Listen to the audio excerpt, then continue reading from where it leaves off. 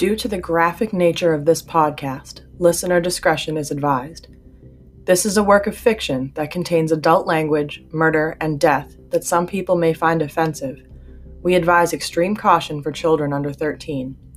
This is Everyday Death.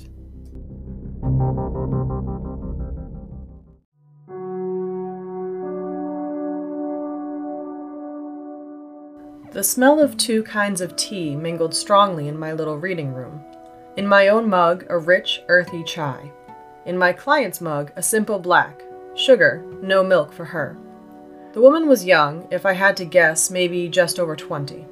Her long blonde hair was slightly frizzy from the weather, and I did not see an umbrella, so I assumed she had gotten damp on her walk from wherever she had parked to my shop. The rain must have started while I was in the back room. The woman in the faded yellow cardigan sat at my worn, antique little table, mug clutched in hands with long, slender fingers with chipping pink nail polish, her eyes full of hope and doubt at the same time. She had come to me for the same reason everyone else does. Someone was dead, and she needed closure. Okay, to be fair, that's one of 3 reasons most people come. It's usually either, what's my path or true purpose? Are they cheating on me? Or, I miss this person dearly, please tell me they are all right. I feel like the first 2 never quite understand that a medium isn't one to make predictions. I can't tell you your future or the winning lottery numbers any more than your grandmother could when she was alive. What I can do is see or hear things not of this world, sometimes like a poorly functioning cell phone tower. I get service, but it's not always perfectly clear exactly, or I don't have all the answers clients are looking for. Some of the answers they have to find for themselves, but I can at least usually get good guidance on a situation. It works out for the majority of people who come to see me, or I guess at least it must, because I keep getting clients. I didn't expect to ever be doing this, really. I suppose that's why I only had one tiny tea table in the back room of my bookshop. The room I did these readings in wasn't anything special. It was mostly things I had gotten from yard or estate sales. Some reclaimed wood paneling on one wall, an antique tea table, mismatched chairs, an old sideboard with a stash of tea, and an electric tea kettle. The room did not have dream catchers or a lot of mystical decorations or 10,000 crystals. It's pretty much me, an offer of a cup of tea, and no, I'm not reading loose leaves, you're getting a tea bag like everyone else, and a discussion with whoever shows up. The appointment was nearing the end of its allotted time.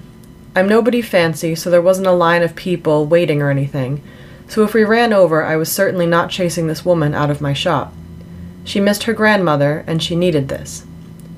There was a knock at the door, and the woman startled.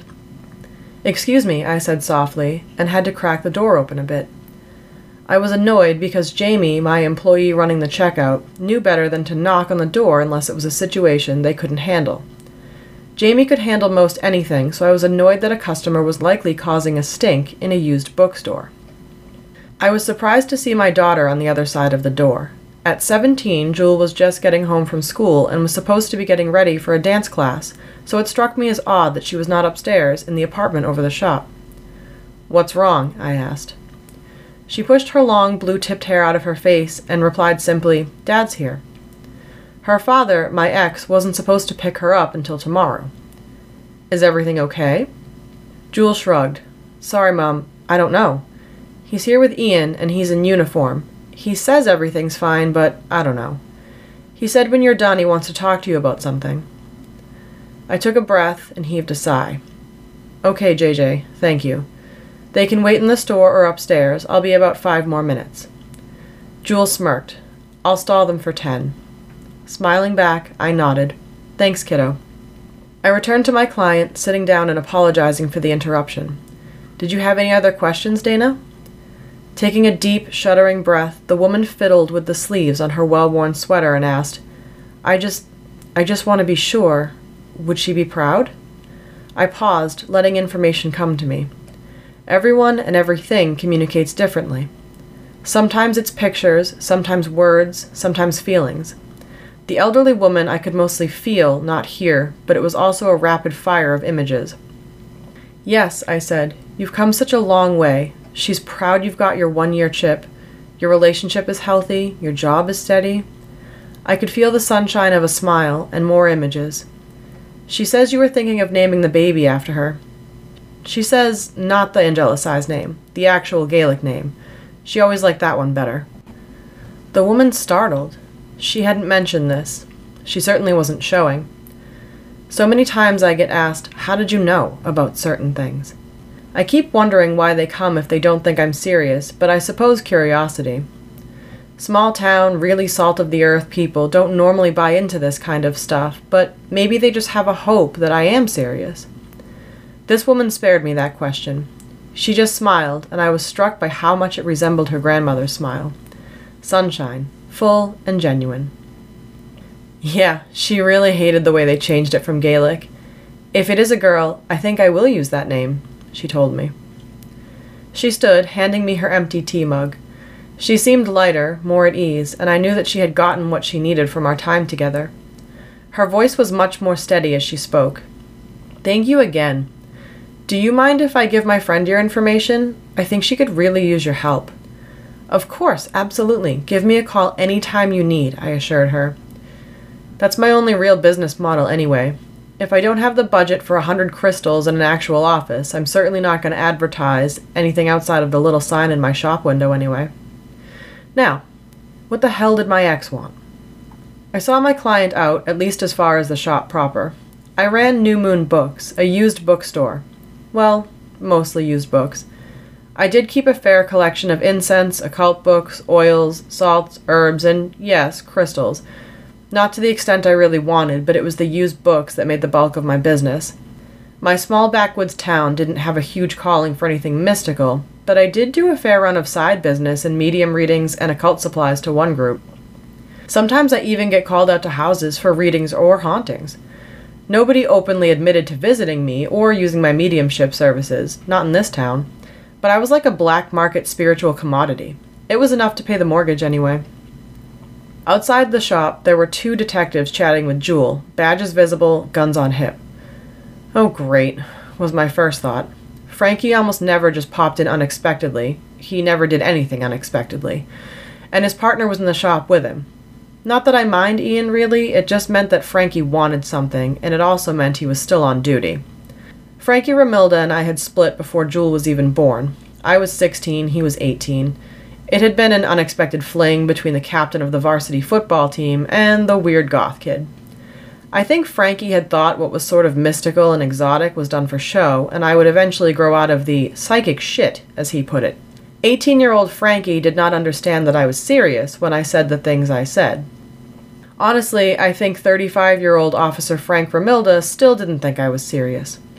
Anyway, Frankie came from a very Italian, very Catholic family, and people like me and my family just really did not fit in. They had pressed for a shotgun wedding, but the one thing Frankie and I did agree on was that us being together was the absolute worst idea to put anyone through. Despite the fact that we still completely did not see eye to eye on anything relating to my side business, Frankie wasn't a bad guy. He was a good dad to Jewel, he was a good detective, he was also just boring and frankly unimaginative. Ian, Frankie, I said, trying to keep my voice friendly. What's going on? Frankie shifted uncomfortably, his dark eyes looking at his polished shoes. Hey, Reese, sorry to drop in like this, but, well, Ian and I were hoping to talk to you, if that's okay. I felt my eyes narrow suspiciously. Okay. I gestured to the room I used for reading. I have the reading room, or we can go upstairs, whichever you prefer. Frankie scrunched his nose at the reading room. No, let's go upstairs, if you don't mind. I checked in with Jamie at the front counter. I don't have anything else on the books for this afternoon, right? They scanned the appointment book quickly, dark eyes dancing over the pages. Nope, you're clear. And yes, before you ask, I will be fine. I'll text you if I need anything, but I got you, Reese. A flash of a smile danced across their dark-skinned face. Thanks, Jamie. You're the best. I really did adore Jamie. They only worked here part-time afternoons so that I could handle Jewel's needs or do readings, but I also do think that Jamie just genuinely found peace in the shop. I led Frankie and Ian upstairs. Jewel was just leaving, her dance bag slung over her shoulder. You good, Mum? She asked, one eyebrow raised in silent furtherance of her question. Yeah, all good. Text me when you get to class, please, and have fun. I gave her a kiss on the cheek and whispered, I'll She nodded, called goodbye to her father, and was off.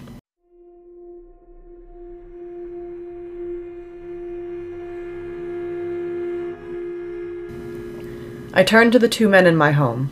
Well, gentlemen, what brings you here? Frankie hesitated, and Ian stared at him for what felt like eternity. I disrupted the silence as I have no patience for it with Frankie. Is Stephanie all right? The boys? Stephanie was Frankie's wife, and they had 2 boys, John and Scott. Frankie immediately shook his head. Oh, no, they're fine. It's just, there's a missing girl. I know this is really, really out of character, but Reese, I could use your help on this one. Please.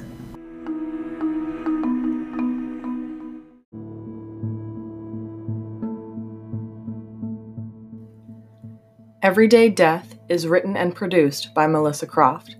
I hope you are enjoying this story.